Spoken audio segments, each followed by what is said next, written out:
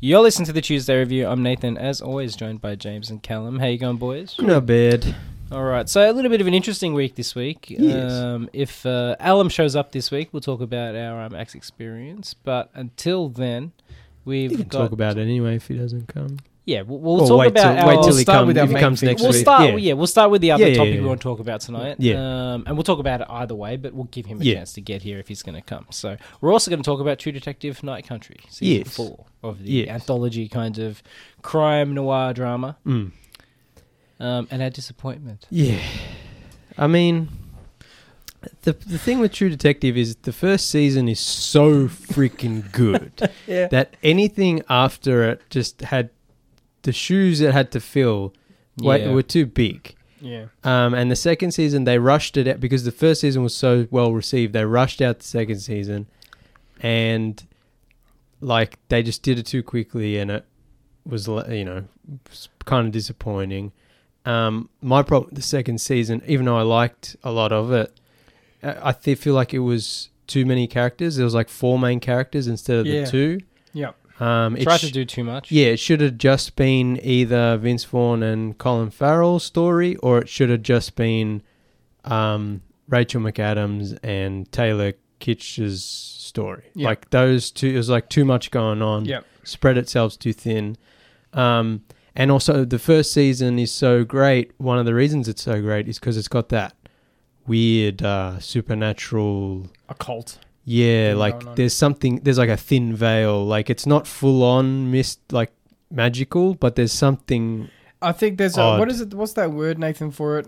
Southern Gothic. Yeah. Yeah. There's this hoodoo element to it as well, like that kind of that mysterious, unearthed kind of mystery feeling. Yeah. Like the also the always popular evergreen Illuminati element to it. The conspiracy. That kind of we're seeing threads of a larger nefarious threat. Yeah. Which is like that extra thing to keep you going because they're, usually there's like a few clues per episode and, you want to see where it goes. Yeah. So they keep you involved. It's also like, it was such, because like I rewatched it before season 4. Yeah, did we all. We thought there was going to be a stronger connection to season 4. And I'm glad I did rewatch it because it's been a long time since I last saw it. And, it's been 10 years or 11. Probably. It's been a long time. But I was watching it and I'm like, wow, remember when the golden age of television started and there was like Breaking Bad, Mad Men, Game of Thrones, and then True Detective came out and I was like, this is it. Movies are dead. TV is king. And now 10 years on, I'm like, everything sucks. Why is everything... It's just content for content's sake. Yep. Streaming the HBO and now just HBO Max, and then HBO Max is just Max, and they're deleting all the content. Yeah. And it's just like, everything sucks. And Paramount Plus, it's there being like, can someone buy me? Please, we're packaged with Amazon, please. Not to mention the uncomfortable fact that in the next 10 years, it's going to get so much worse. Oh, yes. Because of the brand new breakthroughs in AI. Oh, have you seen those super realistic videos? It's crazy. So, I saw a joke on the net the other day that was like Netflix will soon, in 5 years, have a little prompt box for you to make your own Netflix content. That would be kind of cool. So it's like, I can finally have the Dark Crystal season I never got. Yes. Oh, okay.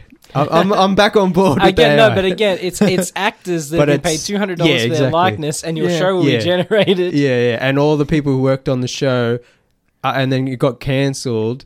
All their assets get uploaded to the library. And now all we have to do is type in. We're giving them ideas. Yeah, they've already, But and it was rewatching season 1 of True Detective, and I was like, wow, this is such good television. It is like premium, tip of the top, excellent cinematography, music, acting, writing, whatever. Everything about it. Yeah. And that was the feeling at the time of like, this is TV now. Everything's going to be like this, and movies are just trash. And, it innocent, flipped. James. Yeah, and it flipped. And for years we thought that, and now we're at this point. And it's just like, wow, we didn't know how good we had it. Because I think it was for a very brief time. It's like when kind of, it's been like this for a long time now, but when movies were just about superheroes and all the kind of only popcorn movies did what the cinemas, even back then, it was a correction. They're like, well, we'll make all the good dramas and stuff on the TV. And then TV just got worse and movies didn't get better. Exactly. That's what I'm saying. It's all crap now. So now it's like, well, what do we do? Yeah. Do we go back to reading books again? One of the great things about season 1... Watch Blu-rays like me. Yeah, I mean, watch old movies. I'm talking about new content. Do we just watch old movies? I guess. That's the best way to do it. But, like, one of the great things about season 1 was it was... Every episode was written by Nick Pizzolatto, and every episode was directed by Cary Fukunaga. So that's a team. The whole thing felt cohesive. It was 8-hour long episodes. It felt like an 8-hour movie. Yeah. But it was all cohesive. Even the best shows now and at the time, there's more writers, there's different directors. And then they had all the different writers, directors. Whereas when that came out, it felt so cohesive and it was so well. And the second season, it was like it was more normal in how it was made. And there was different directors. I think Nick Pizzolatto might have written it all or co-written it with someone. I can't remember. So that was disappointing. And then they waited a couple of years. Season 3 came out, and that was okay. That's fine. Yeah. But it's like they could never recapture season 1. No. And it's been quite a few years since season 3. And, season 4, they announced it. And, they started, Jodie Foster's in it. Oh, awesome. It's set in Alaska, and it's called Night Country, and it's about when the long night when Alaska doesn't have the sunrise and it's just dark all the time. I'm like, oh, this is going to be awesome. And then they started marketing it with the spiral imagery from the first season, and we were like, oh, it's going to connect to the first season. And Matthew McConaughey's character Russ Cole from the first season, he's from Alaska, and so it's all connected. Time is a flat circle. It's all going to be like, ooh. And then show comes out. It's fine. It's not good. I mean, it's not awful, but I said so. My parents really enjoyed it. Oh, and it's also not really connected to season 1 at all. We'll get to except that. for one character. Well, we'll get to that. There's a couple of little breadcrumbs in there. Our parents really liked it, and I'm like, they didn't see any of the problems. My mum never watched the first season, so a lot of the problems I had, she didn't care. I think your mum's also a good audience member for this season, because if she watched the first season, it's a lot more disturbing and weird. Yeah, it's very normal. It's normie friendly. Yeah, like Night Country is more like if you said this was just like a Netflix show. Yeah, like that was not related to True Detective, I'd be like, yeah, fair enough. It's like a shinier wire in the blood kind of thing, almost. Which she loves that show. Yeah, she? You know what I mean? It's like that kind of, that era. Yeah, although it does have creepy stuff in it, imagery and violence and stuff. But I said to my mum, I'm like, the problem I have with this season is that season 1 could never be a film. This season could definitely be a very tight 2.5 hour murder drama. 100%. Whereas like you could never do that to season 1, for example. And the only reason I compared them is because season 4 itself tries to link itself to season 1. Whereas there was too much going on in this season. They were trying to have too many different angles, and they couldn't pay them all off. Yeah. At least not effectively. So all the other seasons have been 8 episodes. This season was only 6 episodes. And whereas the other seasons, I mean, I don't remember season 2 and 3 that well, but at least the first one, if you start cutting stuff out, you lose a lot. Yeah. Whereas season 1 every part of season 1 is vital to it. Yeah. Whereas season 4, like we got to episode 6 and it ended, and I was joking with you guys before. My favorite comments online is people going like, "This season could have just been an email." Like it's you could cut out this middle 2 episodes and nothing would change. Yeah, like really. there's it could just be a movie. Yeah, so there's good. I think the characters are fine. You know what I mean? I think they're very abrasive, but obviously that's on purpose. That's the way the characters are written. And I think again they're just trying to copy the episode 1. Every season has abrasive protagonists. Yeah, because it's this idea of the hard detective. Yeah, it's the film noir anti-hero But it's like morally grey. There's so much meanness from Jodie Foster's character to the others, and I'm like, you can have her be vulnerable at times, and she is very occasionally. Yeah, I think they needed to lean into her character's complexities a bit more, because they do. What's the other? I forget the other lady's name. Navarro. That's right. They show her complexities a little more fleshed out, in my opinion, than they do Foster's. I apologize for forgetting the names. Danvers, yeah. Because it's such a complicated town dynamic they have, where because it's a small Alaskan town, everyone kind of knows each other. See, I don't think they did a good job of representing that. No, they didn't. Yeah, but people, Danvers. Yeah. Danvers. Yeah, Jodie Foster's character is the sheriff, Danvers. Liz Danvers. And Callie Reese, I think is her name. Yeah. Navarro. Evangeline Navarro. Yeah.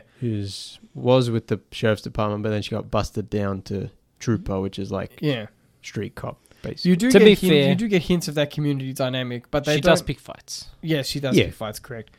I think they could have explained that more, like how the police are viewed by the townsfolk as a whole, because it is a very is indigenous the correct word to use? Yeah.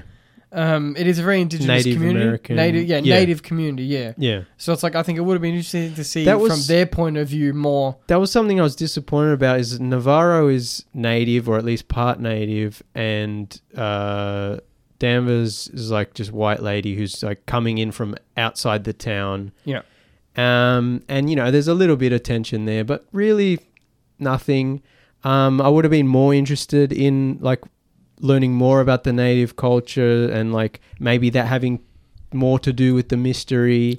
They hint at it a couple times, like, with the tattoos on the stepdaughter or whatever. And I'm like, it never really, I would have been much more interested in if Navarro was the main character. Yeah. And we're seeing more of that. So the interesting part of Navarro's character is her being alienated from her culture, because her, part of the character's plot spoilers for Night Country. Should we go full spoilers? Full spoilers. Yeah. People listening, we assume they've seen it. All right. Yeah. Well, no, I mean, this isn't like crazy spoilers. I mean, it's new. All right. We'll do mild spoilers, and then if we have to hard announce it, we'll hard announce it. It's still new. Yeah. A key part of Navarro's character is her relationship with her mother, and the relationship between her and her sister, because she's half native, and she never really knew her mother too well, and her mother never gave her... Because mental illness runs in the family. Yeah, and her mother never educated her, she never thoroughly. got her indigenous name, or her native name. And so that's an interesting part, like her relationship to her tribal people is something I think they really should have focused on primarily. Yeah. Instead, waste is the wrong word. But my gut feeling says wasted. They wasted a lot of her time on her relationship with her and Karvik. Yeah, which goes nowhere and it's not really They could have kept it in, but I want to see more of how she connects, like how does it feel to her to be an outsider, both literally as a policeman and also to not have that understanding and knowledge of her people. Also, one of my problems is that the victim, the main victim that... Navarro is the murder victim, Annie Kay, who, her obsession is to find the killer. And she's a native woman who was brutally murdered. And there's this mining company who's polluting the environment, and the native community is trying to rally against the mine and protesting and whatever. And I'm like, this is all interesting as well, but it seems to not really go anywhere. But it's also like this movie, for a show set in Alaska, I felt cold towards everything that was happening and all the characters, because I really didn't get that sense of community. No. I got more. Do you remember when we saw how to blow up a pipeline? Yes. I got more of that sort of sense of like, they're destroying the environment and the indigenous community or whatever, and we have to do something about it. Well, do you remember that scene in How to Blow Up a Pipeline that deals with that literally? Yeah. I don't know if it's Alaska, but it's like set in... Yeah, I think it even might be in Alaska. Yeah, and I'm like, that angst. You only see that angst from the people in this film a few times, but it's also less visceral than in How to Blow Up a Pipeline. In the show, like there's the stepdaughter character, and then like that kind of goes. Nothing really goes anywhere because there's like a couple episodes where they set things up, and then they don't really. The core problem I have with the season is they seem to not. They don't want to pay things off in a way that feels satisfying, or they just, I shouldn't say don't want to. They just didn't. For whatever reason, whether it was script rewrites or that's the other thing, especially studio interference or what have you, they kind of just fizzle out. Especially with the ending, is like you find out the mystery and you're kind of like, oh, that's kind of silly. And then there's all these other lingering questions. And I guess to them, that those lingering questions is just like, can't answer it. Like one of the characters even literally says you can't answer everything or something like that. What a cop out. And I'm like, I understand the original season had this other, like there's a dark presence underneath things, and there's a grander conspiracy criminal cabal of like this whole thing. But you still felt satisfied with where the mystery was solved, and most importantly, where Russ Cole like has this catharsis through all these years. The first season takes place over years, and it's like at the end of it, you feel like this weight's been lifted off him. Yeah. Whereas the end of this season, like you should feel like this weight of Annie Kay's murder should have been lifted off Navarro, and this weight of like not knowing where she fits in, not knowing her people, not knowing her community should be lifted. And at the end of it, I was just like, I didn't feel anything. Yeah.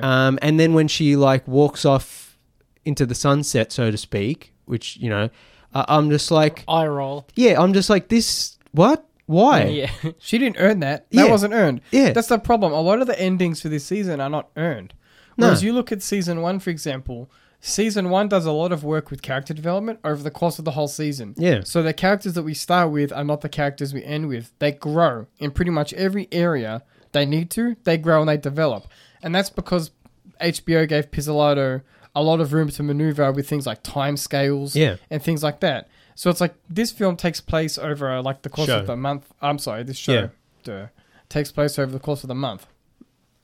So it's like, it's a lot smaller time scale. But see, this is... And the characters don't develop enough for there to be a satisfying resolution for the characters themselves, much less the story. I mean, season 1's great because it does take place over so many years, and it's got this flashback, bookending kind of narration kind of scenes and interrogation scenes.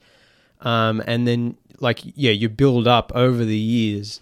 And, this didn't necessarily need that, but I feel like it takes place in this kind of small town in the dead of night. It's 24 hours dead of night, basically. And there's blizzard conditions and it's cold and whatever. And I didn't get a sense either of like, okay, you don't have the year-long mystery. You don't have multiple locations and states and places to drive to, whatever. So instead, you've got this small community. They're stuck in there. The blizzard, the dark, and I don't get that sense of claustrophobia and the isolation boiling from the wider isolation. The boiling point of like we're all stuck in here, and you've got the mining company and the native community and the police and something's about to go off. You don't get that sense, and that's what this season should have been. It should have been The Thing. But a murder mystery instead of an alien. I didn't get that sense of there's no paranoia, there's no... And the supernatural elements, quote unquote, felt very eye-rolly. I don't also... what's supernatural? Well... Piggybacking on these elements, I also don't think they used the night well enough. Yes, that's what I'm saying. The shadows, the dark. Yeah. It also, the show doesn't look very good. It's the perfect setting for paranoia, right? Yeah. Because like you look out your window, you can't see. There could be anybody out there in the dark. Yeah. It's also like the first season was so good. One, it looked great cinematographically. Yes, I think that sounds right. Sounds right to me. It looked purdy, James. It looked purdy.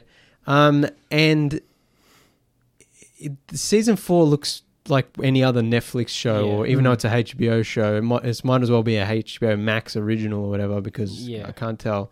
Some of it looks nice, but overall it doesn't look particularly good. But the first season has really great tension and amazing action scenes. Yes. That one take action scene with the bikies and they're going through the crack house, whatever, and it's crazy. I was like, old neighborhood scene. Yeah, I was just like, holy crap. And this season, it doesn't need something like that, but use the dark to your advantage in one, ratcheting up the tension and the quote unquote horror, but also if you do have a action scene or you're chasing a suspect, or play with light more, or there's might be someone in the corner, I've got my gun out. It's like you don't get that sense of like there could be someone hiding. Yeah, the night is because dangerous it's so itself. the night is it's just everything is just so boring and plain. Like it's not particularly well directed. They could have easily just had it being daytime or a normal kind of like a normal, I guess, cycle of night and day, and it wouldn't have changed much really. Pretty much, yeah. It's they kind of useless to have it. Use it. It would have been interesting for the characters to slowly start to not lose their minds, but like over the course of the season, for them to slowly start to unravel. Like Insomnia, like Insomnia does this concept well. Even Rust, the opposite. Even Rust in the first season, he's like, I don't think he really sleeps, and like he's got that little apartment with nothing in it, and he's just like grieving over his daughter's death, and he's just like. He's this kind of... And this season, they kind of do that thing again where Danvers lost her son and, Navarro has lost as well in her family. And it's like... You don't get that sense of real feeling. And then they kind of try to backload it all the way in the last episode. Yeah. That should have been spread out throughout the whole season. Yeah, and again, you don't get that catharsis that Rust got at the end of season 1. Yeah. Again, season 1 is literally about like the battle between light and dark, and this season is about a place on the earth that's always dark for an extended period of time, and they don't deal with light triumphing over dark, even though the dark is an overwhelming force, not only in the world but in this specific place and time on the planet. They could have written it so much better. It's just a wasted opportunity. One of the interesting things about Rust Cohle is that even though he's a dark man, he has dark thoughts, he has a dark brooding background, he's a soul, for lack of a better word, soldier of the light. You know what I mean? Yeah. He's very much, his moral compass is very much set, and that his foil is Marty, who doesn't really have a moral compass. Yeah. He's a pretty bad dude. They're like the opposites of each other. Whereas you take this season, and like I said, both of them are just kind of abrasive. Yeah. They're both kind of just aggressive.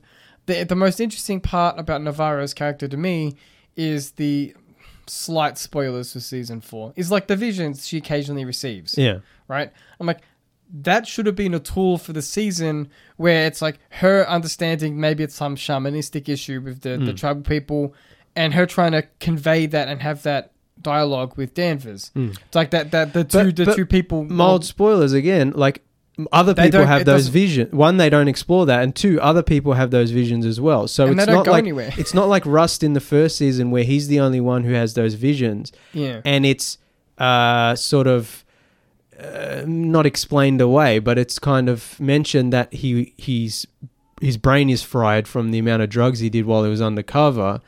And so that could be part of it, but there also could be a supernatural element. We don't really know. And again, they could have had season 4. They could have had this same examination. Yeah. Like, is it like, are we seeing the visions through kind of, I guess, Yeah. customs or rituals? Or is it the pollution? People, or is it pollution? Or is it... Yeah, something in the water, which they mentioned several times. Or is it just the night country, it's nighttime and all again, the time, it affects people. The season ends and they go, oh, well, there is some weird spooky stuff out there, you can't explain everything, and it feels like a cop-out rather than... And all of the character development I'm talking about with the spiritual stuff, like you said, they backload it. Yeah, it's all in like the last episode. We should have been seeing a little bit of this in episode 1. We should have been continuing. You do, but it's so vague. Yeah, that's what I mean. It's like there's a polar bear with one eye. Oh, the CGI. Oh, God. Yeah. Well, But my point is, it should have been built up over the course of the season. Yes. So when we finally get to that end, we can say, okay, I can see, it's been led up. Finally, we get that payoff. But all the payoffs are bad. So, everyone... Unsatisfying. I personally think that the more I think about this season, the less I like it. Yeah. Only because, so from incoming rant, fellas, I'll make it quick. We've been ranting this whole episode. The problem I have is they wanted to link this so much to season 1 because season 1 is the best, obviously, and it was the original True Detective cash cow. Yeah. They start off with the spiral, and that's not a spoiler because that was in the promotional materials. Yeah. None of these links are really spoiler, by the way. More information about the spiral is revealed in this season. They retconned the spiral in the dumbest way. My interpretation is that it's a different spiral, which I was trying to hint to Nathan when we were talking about it the other day. I think they marketed it as, it's connected to season 1. The spiral comes back. It's the cult from the first season. I don't think they're connected at all. I think in this season, it's just an indigenous symbol. I hate it. Yeah. I think it's so dumb. Like, use a different symbol. You don't need to piggyback on number 1. It's your own show. Stand on your own 2 feet. Yeah. Every connection was just... is written in as an afterthought. It's almost like it's nostalgia baiting. Like, it's Russ Cole's mother. There's the spiral. The guy says time is a flat circle. And then Jodie Foster looks at the camera and winks. And the audience goes, Leonardo DiCaprio point at the screen. Yeah. So when that character said time is a flat circle, I'm groaned because I was like, that is not necessary for you to do that because it has no connection to anything else in the season. It's just like he looks at the camera and he goes, this is like someone's faded memory of an Alaskan mining town. Also, the villains in the first season were like so great. Yeah, they were like scary. Yeah. In this, it's a vague, there's a vague supernatural presence, and then you find out who the killer was, and it's kind of like, oh. Okay. Yeah. And then you find out what really happened that night, and it's kind of cringy. Yeah. Again, mild. It's a bit of a bigger spoiler, so I won't. But like a certain name is dropped, a certain organization name is dropped in this season, and again, it's like a really cool idea if you want to connect it to the first season. Yeah. But it goes literally nowhere. This is kind of like Prometheus, where they should have either gone full Alien prequel or should have done an original movie and not done this weird I said to in the middle. Nathan after I finished watching it today, there are elements of it which scream to me like it's almost like fan fiction. They're like, 100%. I'm going to take elements from season 1 that I thought were really cool. I'm going to make my own story, and this is going to be in Alaska. What if we have a story where Ross Cole's mum is cool? Father. Yeah. Oh, is it? No, it's. I assume it's. I know that the father died in the ice there. I don't know if because I never found her. I never caught her surname, but I know that. No. She says her name. Her name's Rose Agnew, but I think they even mentioned that she didn't take his name or something. Yeah. So either way. But I mean, his father is it's one of the ghosts in the first episode. But everything in it feels like fan fiction. Hey, remember this? Yeah. You loved the first season. We're they hinting at it. They shoehorned member berries into a show that didn't deserve them. And I think, I was saying earlier, the first season's so great because it's written by one guy, directed by one other guy, feels very cohesive. This is written by one person, directed by one person. Issa Lopez, I think is her name. It only feels cohesive in its blandness. Yeah. And it's kind of like, oh, okay. I think this is it. Again, there are good ideas here, but I think it shouldn't have been a True Detective show. Yeah. I think if you just called this Night Country and it came out on Netflix, it would have been better. It would have been fine. Okay. Yeah. But it's still not a good show, I don't think. Especially the writing is quite cringe. Like the ending is cringe and unsatisfying. The ending was a failure. Yeah. Like, I don't want to be too mean, right? Because, I didn't hate it. I feel like they also wasted Jodie Foster. That's another thing. It's like, not only did they waste the goodwill of the first season, they also wasted the talent because the script just isn't that good at the end of the day. Yeah. I can forgive a bland style. I was actually, you know what I mean? It's kind of almost a sexist way to write these two leading ladies. Because it's like, Jodie Foster's character is always, in all of her scenes, she's just upset and angry. There's not that much depth there. Yeah, and then Navarro is just stonewalling everyone for like the whole show. They're very two-dimensional characters. It's a weird season as well because I think it's definitely going for a female empowerment thing, and that's great. But it's just poorly executed. Yeah. It's like a and it's done with very boring characters. It's like bad writing. I don't want to. So I'm going to rephrase this before I say it out loud, because I don't want to come off as being really mean. Yeah. It's very much a high schooler's interpretation of what a strong, powerful woman looks like. It's like, I've got a gun. I'm the chief of police. I'm mad. I'm going to yell at you. I'm going to tell you what to do, ruin your family. Yeah. I'm going to go and ruin someone's marriage. And then the other woman's, again, she's like, I'm buff and I'm strong and don't you look at me. I'm mad. And I don't talk about my feelings to anyone. Yeah, no, do you know what I mean? Like strong, like silent. Like Gary Cooper. And then there's no resolution. I just walk away. If we compare it to season 1, if we compare it to season 1, like I said, you have these two characters who they have their mistakes. They also learn from them as the season goes on, reflect on their mistakes. They also, because of the timeline in the first one, they break apart, they have a falling out, and then they come back together. So that also different helps. People, and you can see helps resolve not only their relationship but also the mystery of the. Yeah, whereas like I said, the fact that this is set over a smaller period of time in the one area, you'd have to put more. Like I said earlier, more work needs to go into the characters. I don't care about all of the little dramas of all the townspeople. I'm interested in the main characters and their personal or lean into the dramas of the make the town a more of a character. Yeah, like make it a weird Twin Peaks thing where it's just like because they go into that like in native hunting camp. Yeah. And there's that guy there who's like a bit crazy, and then they come back and he's gone. I'm like, that was pointless. Why was that there? Yeah. Like make those more of characters. Make it a bit of weirder. There's that lady who gets drunk and crashes her car. And it's like one scene, and I'm like, okay, like it didn't. I don't know. It could have been done so much better. I was actually more interested in Jodie Foster's character and her relationship with the young deputy Pryor. Yeah. I was like, that was like a more interesting dynamic where he's trying really hard to please her. She's like being a hard ass, like giving him all the crap jobs at the middle of the night, even though he has a young kid and a wife. And she knows that, and again, she knows she's ruining his relationship. Yeah, and I was kind of like, they could have gone down that road more, and and then John Hawkes' character, who's Pryor Senior, the Pryor dad. And I'm like, at the start of the first episode, I thought they were doing like a Fargo thing where John Hawkes and Jodie Foster were married, and their kid was the deputy. And I'm like, oh, that's a fun like family dynamic. But I was hoping when he came in and he was going to be like an Andy from Twin Peaks. We didn't get that. Yeah. Yeah. Because he's got that vibe about him. Yeah. It's like, please be a doofus. Please be a doofus. But he wasn't. Yeah. I feel like, it's not...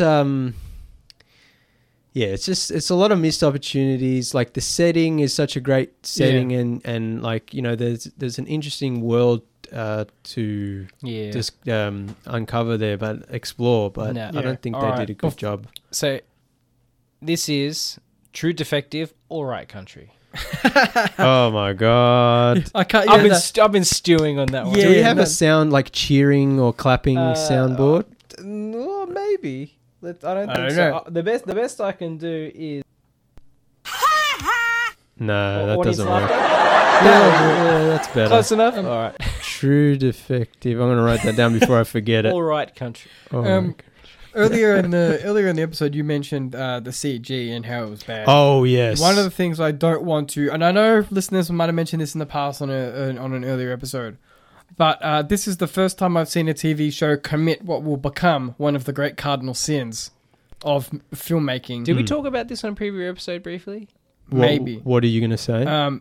They used AI to set dress. Oh, I forgot about that. In one of the episodes, for plot reasons, they have to visit someone's apartment. Yeah. And in the background, there's the most cringy AI-generated posters that's obviously from an older AI model that they didn't pay for. Yeah.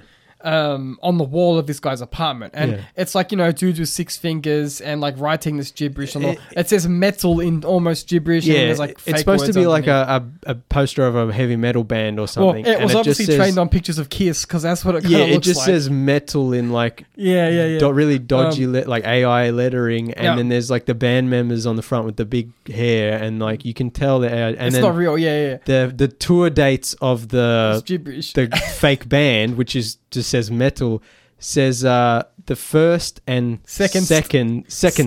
Yeah, so it says it's one ST and 2 ST. It's so embarrassing. So we talked about it in our chat, and anyway, people called out at least one person, I should say, called out the showrunner. Yeah. On Twitter. Yeah. And she said it was a decision they made creatively to put that in there, because the idea is that there's kids at home using AI to make fake music posters because they're so bored because it's Alaska. And I'm like, no, just admit it. You don't even have to admit fault. AI. You can just say, oh, studio put that in there. Also, you know what I mean? Kids are not bored at home. They're playing video games. Yeah, it's not 1995. Also, they don't make 80s heavy metal posters for a middle-aged man, unless there's this whole backstory of like this guy's kids. But then I was saying to you guys, they should have just had the stick figure drawings. It's like, oh, his kids made him some drawings. And my theory was, so he's sitting on the bed while they're interrogating him, and there's like a wall behind the bed, and there's like 2 A4 size AI generated posters. Yeah. And my theory was either they left the wall blank and then realized it looked boring after and had to put something in, which is stupid, and they should have figured that out originally. Or it was blank and then they had to quickly print the posters and put them on there, and they didn't have anything, whatever. Again, draw stick figures, stick them on there, pretend that this is a guy. Yeah. Or get your phone, take photos of the crew, like doing, you know, thumbs up, and it could have been a little background, do a kind little, of like collage and put on the background there, and it's like, oh, this is this guy's family in California, even though he's in Alaska, whatever. Yeah, 100%. You can do anything. Yeah. And they chose the laziest, stupidest thing. Yeah, and they leaned into it by saying it was when they were caught, serious creative decision. Yeah. Like, no, I'm sorry. Like, again, not to sound mean. No. I think you're lying. Yeah. You know what I mean? No. Like she's covering her ass. There's no way an HBO creative team was like, you know, let's make some really cringy looking posters, which we're not going to edit. Yeah.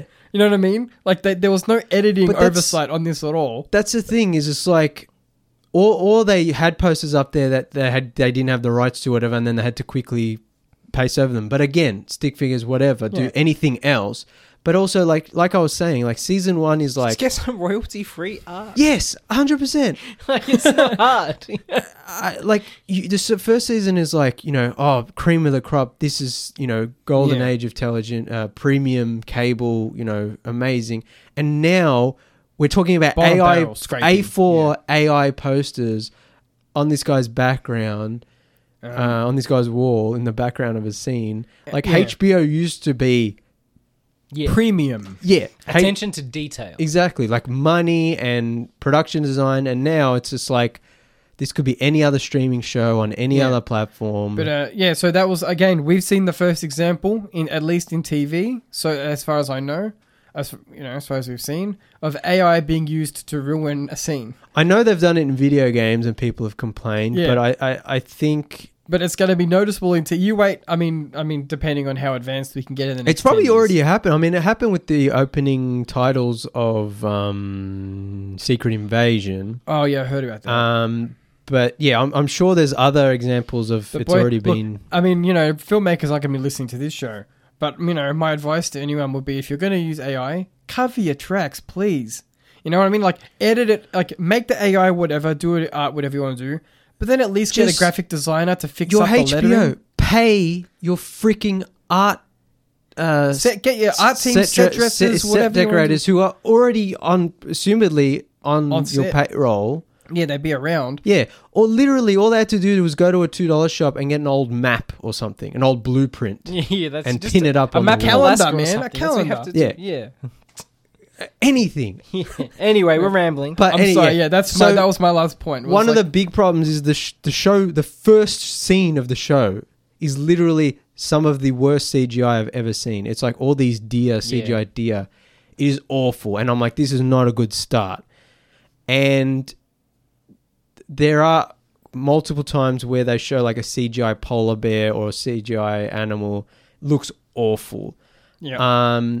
And this is something we've talked about before where, again, animal rights, I understand, safety reasons, I completely understand. I would rather they cut out those scenes and replace them with something else if you can't use a real animal or an animatronic animal, especially for close-ups. Do not do close-ups of CGI animals. And do not do a lot of movement with CGI animals. Yeah. Especially, in a few years, you'll be saying, do not use AI for CG animals, and especially do not use AI for moving CG animals. AI, or actors we'll be talking about. Like, can you please not see... Well, we already had that discussion with the Star Rogue One, remember? That was years ago. Oh, yeah, the face. Yeah. My God. It's just been in the works for a long time. It's just now it's hitting its... time is a flat circle, James. Yeah. It's okay. And a rant over, I guess. Yeah. We'll be right back after this quick break. You are back on the Tuesday review. Having just talked about True Detective Night Country, we'll move on unless anyone else has any last thoughts. No, I think we got our... yeah, it's not wine country. We're done. Yeah. I think we've mined it for all we can. Yeah. I think... yeah, at first I was just kind of apathetic about it, but like once you get talking about it, it's like, wow, they really dropped the ball. Yeah, I think so. And it is it's disappointing. Yeah, I think it's just I wanted it to be really good, and especially like after season 2 wasn't so good, and season 3 was kind of and this was supposed to be the comeback season of True Detective. Yeah. And I guess it's good that it's anthology and you could technically do another one and it could be amazing. I mean, look, it got received pretty well, I think, generally, the season from other people. Those people are wrong. Yeah. But it means we might get another season. Yeah. So, I mean, on one hand, if they do another one, it could be good because it's anthology, but I think they should just stop True Detective. There's been rumors that Matthew McConaughey and Woody Harrelson want to come back and reprise their characters from the first season. That would be cool, but they also run the risk of ruining it with today's standards of television. And exactly. I remember we were talking about it off air a few weeks ago where I just talked earlier about how season 1 was 10 or more years ago now. The landscape's changed. Yeah, it's such a different landscape now that you can just imagine what... even if Nick Pizzolatto came back and even if Cary Fukunaga came back, like it would be such a different look and feel, and I don't think it would work. I hope to be proven wrong, but I think they should just leave it alone. Well, I always say this is what I think that. Oh, also, sorry, it's True Detective. It's anthology. Do a full-on 1930s, 1940s noir. Yeah, that'd be cool. Yeah. I was going to say, if they're going to revisit those characters, he can write a book or something. You know what I mean? Yeah. Like, those characters would very naturally fit into a novel or a graphic novel. It doesn't have to be TV. It doesn't have to be a film. The first season kind of feels like a novel. Yeah. Like, it feels like it's been adapted, even though I think it was written for television. Audio play on Audible with Matthew McConaughey and Woody Harrelson kind of reprising those characters? You could do it in a really interesting way where it's like just more interviews, but in them telling the story. Oh, you know what I mean? Yeah. Like the thing could just be interrogation recording tapes. Yeah, that would be cool. Reading reports. And then their opinions about what they think. Yeah, and there's no like prose. It's just like, here's what dialogue. Happened in... Yeah, conversations. Yeah. That would be cool. Yeah, there's so much you can make a Send video us a game. chair. Yeah, they never will. Hey, instead of using AI to make garbage... Just let us make your garbage. Send us... Handmade garbage. Send us a couple shekels for some... half-baked ideas in a podcast studio in northwestern suburbs. All right, let's move on to the other interesting thing that happened this week. Yes. We saw... To you guys, not to me. Yeah, not to James. We saw 2001 A Space Odyssey at the IMAX. 4K digital restoration for IMAX. Yeah, It wasn't IMAX optimized. It's weird, right? Because it says that on the website when you go to buy the tickets, and then when it starts, it's like not optimized. But I think it was. It looked really. It took up most of the screen. And it looked really nice. Do you remember quite a few years ago we went to see 2001 at the Astor in, I think it was in 70mm film. Yeah. And it was amazing. I remember it was amazing, but I remember the same kind of thing happened where at the same time Christopher Nolan was doing his remaster, and on the Astor website and the little pamphlet and poster and whatever, it said like original 70mm print. So I thought that meant this is the non-restored version. It's just the best film version that they have up until this point, which is how I wanted to see it, like kind of watching it like how you'd see it in the in the late 60s. But then before the movie started, I remember Christopher Nolan came up and was like, "Thank you for watching the new restored version." I'm like, I don't think that's correct. And so it seems like the same things happened here. And if I remember correctly, it was not the restored version. No, I don't think it was. It was the original, one of the original film prints, which is still good. Yeah, which is still great. It looked amazing. We Ubered it there, and the poor Uber driver had to listen to me talk about movies, film reels, and movies, and crystals, and get all excited. Did he ask you? No. Or were you just talking his ear? Nathan just went at him. I just attacked him with useless knowledge about, hey, 70 you like Kubrick? Film. Like Kubrick? Oh yeah, we're going to. You watch Blu-rays? Well, this is 4 times the visual picture quality, sir. I was on chat. You see, I was on chat. That's why you got to keep them dry. And in cool conditions. But not in a mine, because that happened to Event Horizon once, and oh god, we never saw that footage. Anyway. Look, it was good. Unfortunately, I don't think Alam's going to rock up to talk about it because he had never seen the full movie before. Like a lot of people, I think he'd only seen bits and pieces of it or clips or something. So he wasn't too sure if he was going to come originally. But he did, and I think he enjoyed it because seeing the whole thing. Because like you can never get the entirety of a film from clips or whatever. Oh yeah, no. He was bedazzled by moments of it because I said to him like you have to remember when we're watching it. It was filmed in 1968. So a lot of the special effects... Probably filmed in 67 and came out in 68. Yeah. So you got to remember, a lot of these effects, they built... For all of the effects, also, they built from the ground up. I think we talked about this one time where Star Wars didn't come out till 1977. Yeah.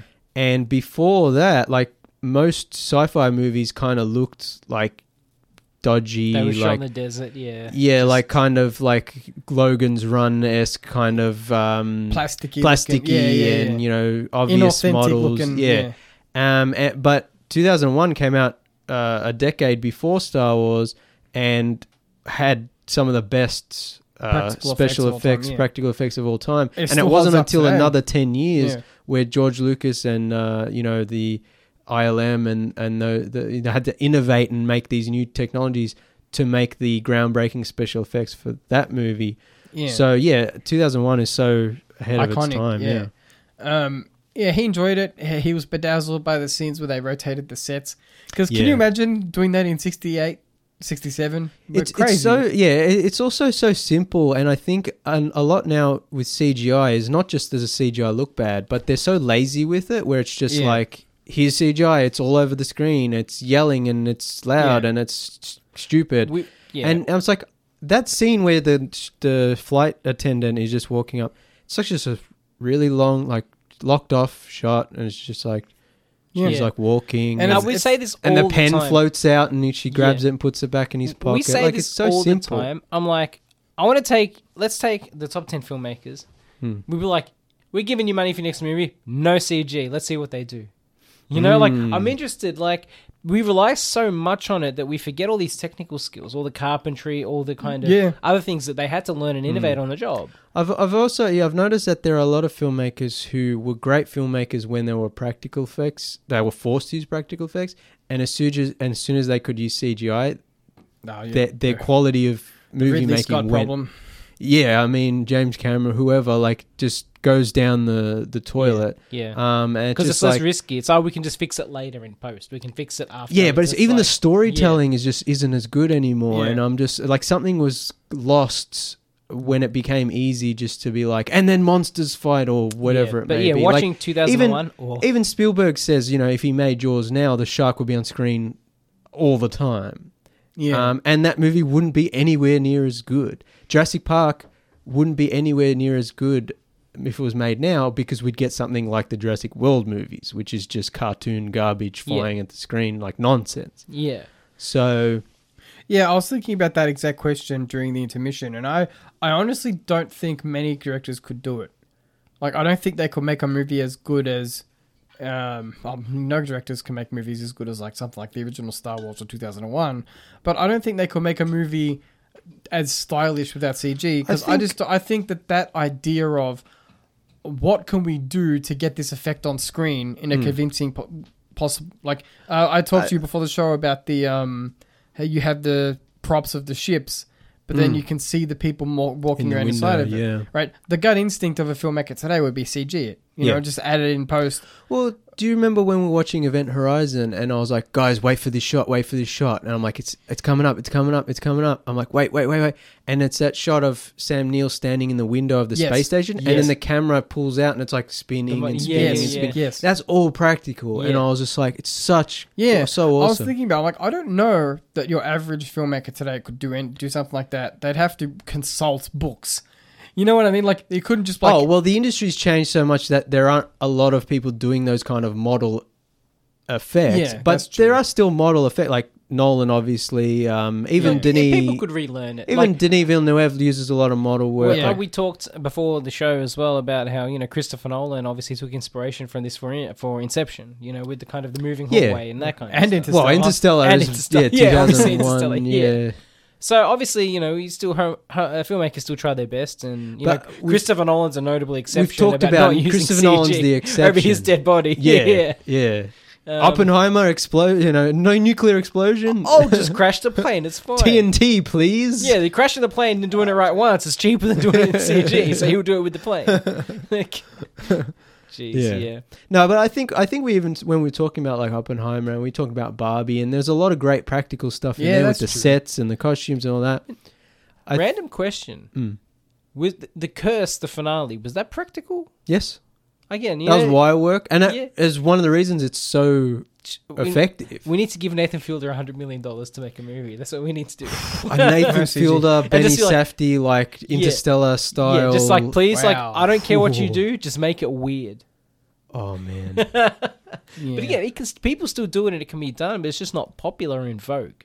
That's the thing. It's always an exception now, whereas it used to be more of... I think it's because CG makes it easy for creators to get their visions on screen. Yeah. Whereas if you have controllable, that's why. If you have to tell a guy you want a dinosaur that looks exactly like this, then they have to actually make that, and then you have to look at it, and it has to look exactly how you see it in your head, whereas it's a lot quicker to iterate in CG. Yeah. And especially now with AI, it's going to be quicker and quicker, and the human element is going to be less and less. And soon it's just going to be like, because theoretically, you could, if you're Netflix, right, you could feed all of your movies into an AI, and you have all the royalties to all of your properties, so you don't have to pay anyone to use this AI. Well, that's what the strikes were kind of partly over, you know. Yeah, like, and then you could just make movies with your AI. Yeah, like you know what I mean? Like, because if you're training your AI on things that you own, you're not breaking any laws. Obviously, this is, you know, probably 20 years away. But also, actor and character likeness would become an issue. That's the thing. That's why, you know, actors were striking, because it's like, oh, they can just scam me or use footage from me and use it to train AI or use it to make CGI models for future projects that I'm not involved in or compensated for. So, yeah, I mean, that's definitely a thing that's going to happen. And yeah, it's not. But anyway, 2001. Great movie. Yeah, so good. The colours were nice on this restoration too. Yeah, the close-ups of the faces were even like the red suit against the black, the red space suit against the black kind of space. It's very like striking movie, even though a lot of it is just white and black. I think as far as kind of your kind of I guess your 60s kind of version of the future, you know, has still had that 60s but it's still very modern. Like that's one of the reasons it's so far ahead of its time, because again, like 60s sci-fi movies were more like Jetsons-y, like ray guns. So there were moments of the film where I'd whisper to Alan, I'd point out like, look, they're using iPads. Or it's like, he's like doing a video call. And I know video calls existed already, but it's like, he puts his credit card in there and he... But video calls back in the 60s, that's a big futuristic thing. On the spaceship, they have like actual like iPads where it's like you got the screen, but then there's buttons on the bottom so you can control the menus on them. They don't do that, but you can see it's built into the device. And I was like, how far ahead do you have to think to be like, what would people actually be using in the future? And then instead of just coming up with nonsense, he made tablets. And it's things like that. Well, Star Trek had the data pads. Yeah, but Star Trek also has a dog with a horn. Yeah, but it's still interesting. Like you look at Star Trek and it's like got the data pads. Oh, that's iPads. Oh, they got the flip communicators. Oh, that's flip phones. That's mobile phones. Yeah. But yeah, like 2001 feels more like grounded and realistic. It feels more prescient than something. Speaking of evil AI, HAL 9000. Oh no, yeah, a bit of an AI focused episode, I guess.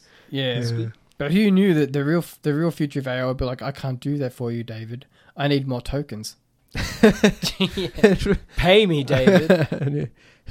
Do you like this poster I made, David? How 9000's making posters for HBO. Yeah, they keep feeding Twitter into me, Dave, and I keep turning out right wing. Yeah. Do you like my shit post, David? Yeah. Do you like this meme? Oh my god. That's just about all the time we got for tonight, guys. Thanks for listening, everyone. Please like and share the Tuesday Review Facebook page, Instagram page, Threads page, Twitter page, Newsmask page, Blue Sky page. Yeah, Blue Sky is now open to the public, so you can make an account and follow us there. And also follow and subscribe to us and like our videos on YouTube. Yes. New old videos every day on YouTube. Yeah. We're catching up. Until we catch up. Yeah, we're catching up the old episodes. Yeah. Please, let us know if you want... I forgot to mention this last week. Anatomy of a Fall is now on normal release in Australia. Oh, go watch it. So please go support it. Go watch it. It is a great movie. Yeah. One of the best that we saw at MIF.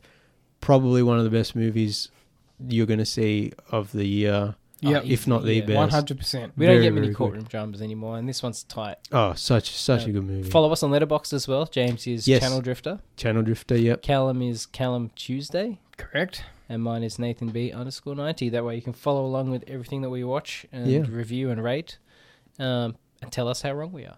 Yeah, and if you see something we've watched and we don't talk about on the show, let us know, and if you want us to talk about it. That's all we've got for this week. We're back next week. Adios, cousins.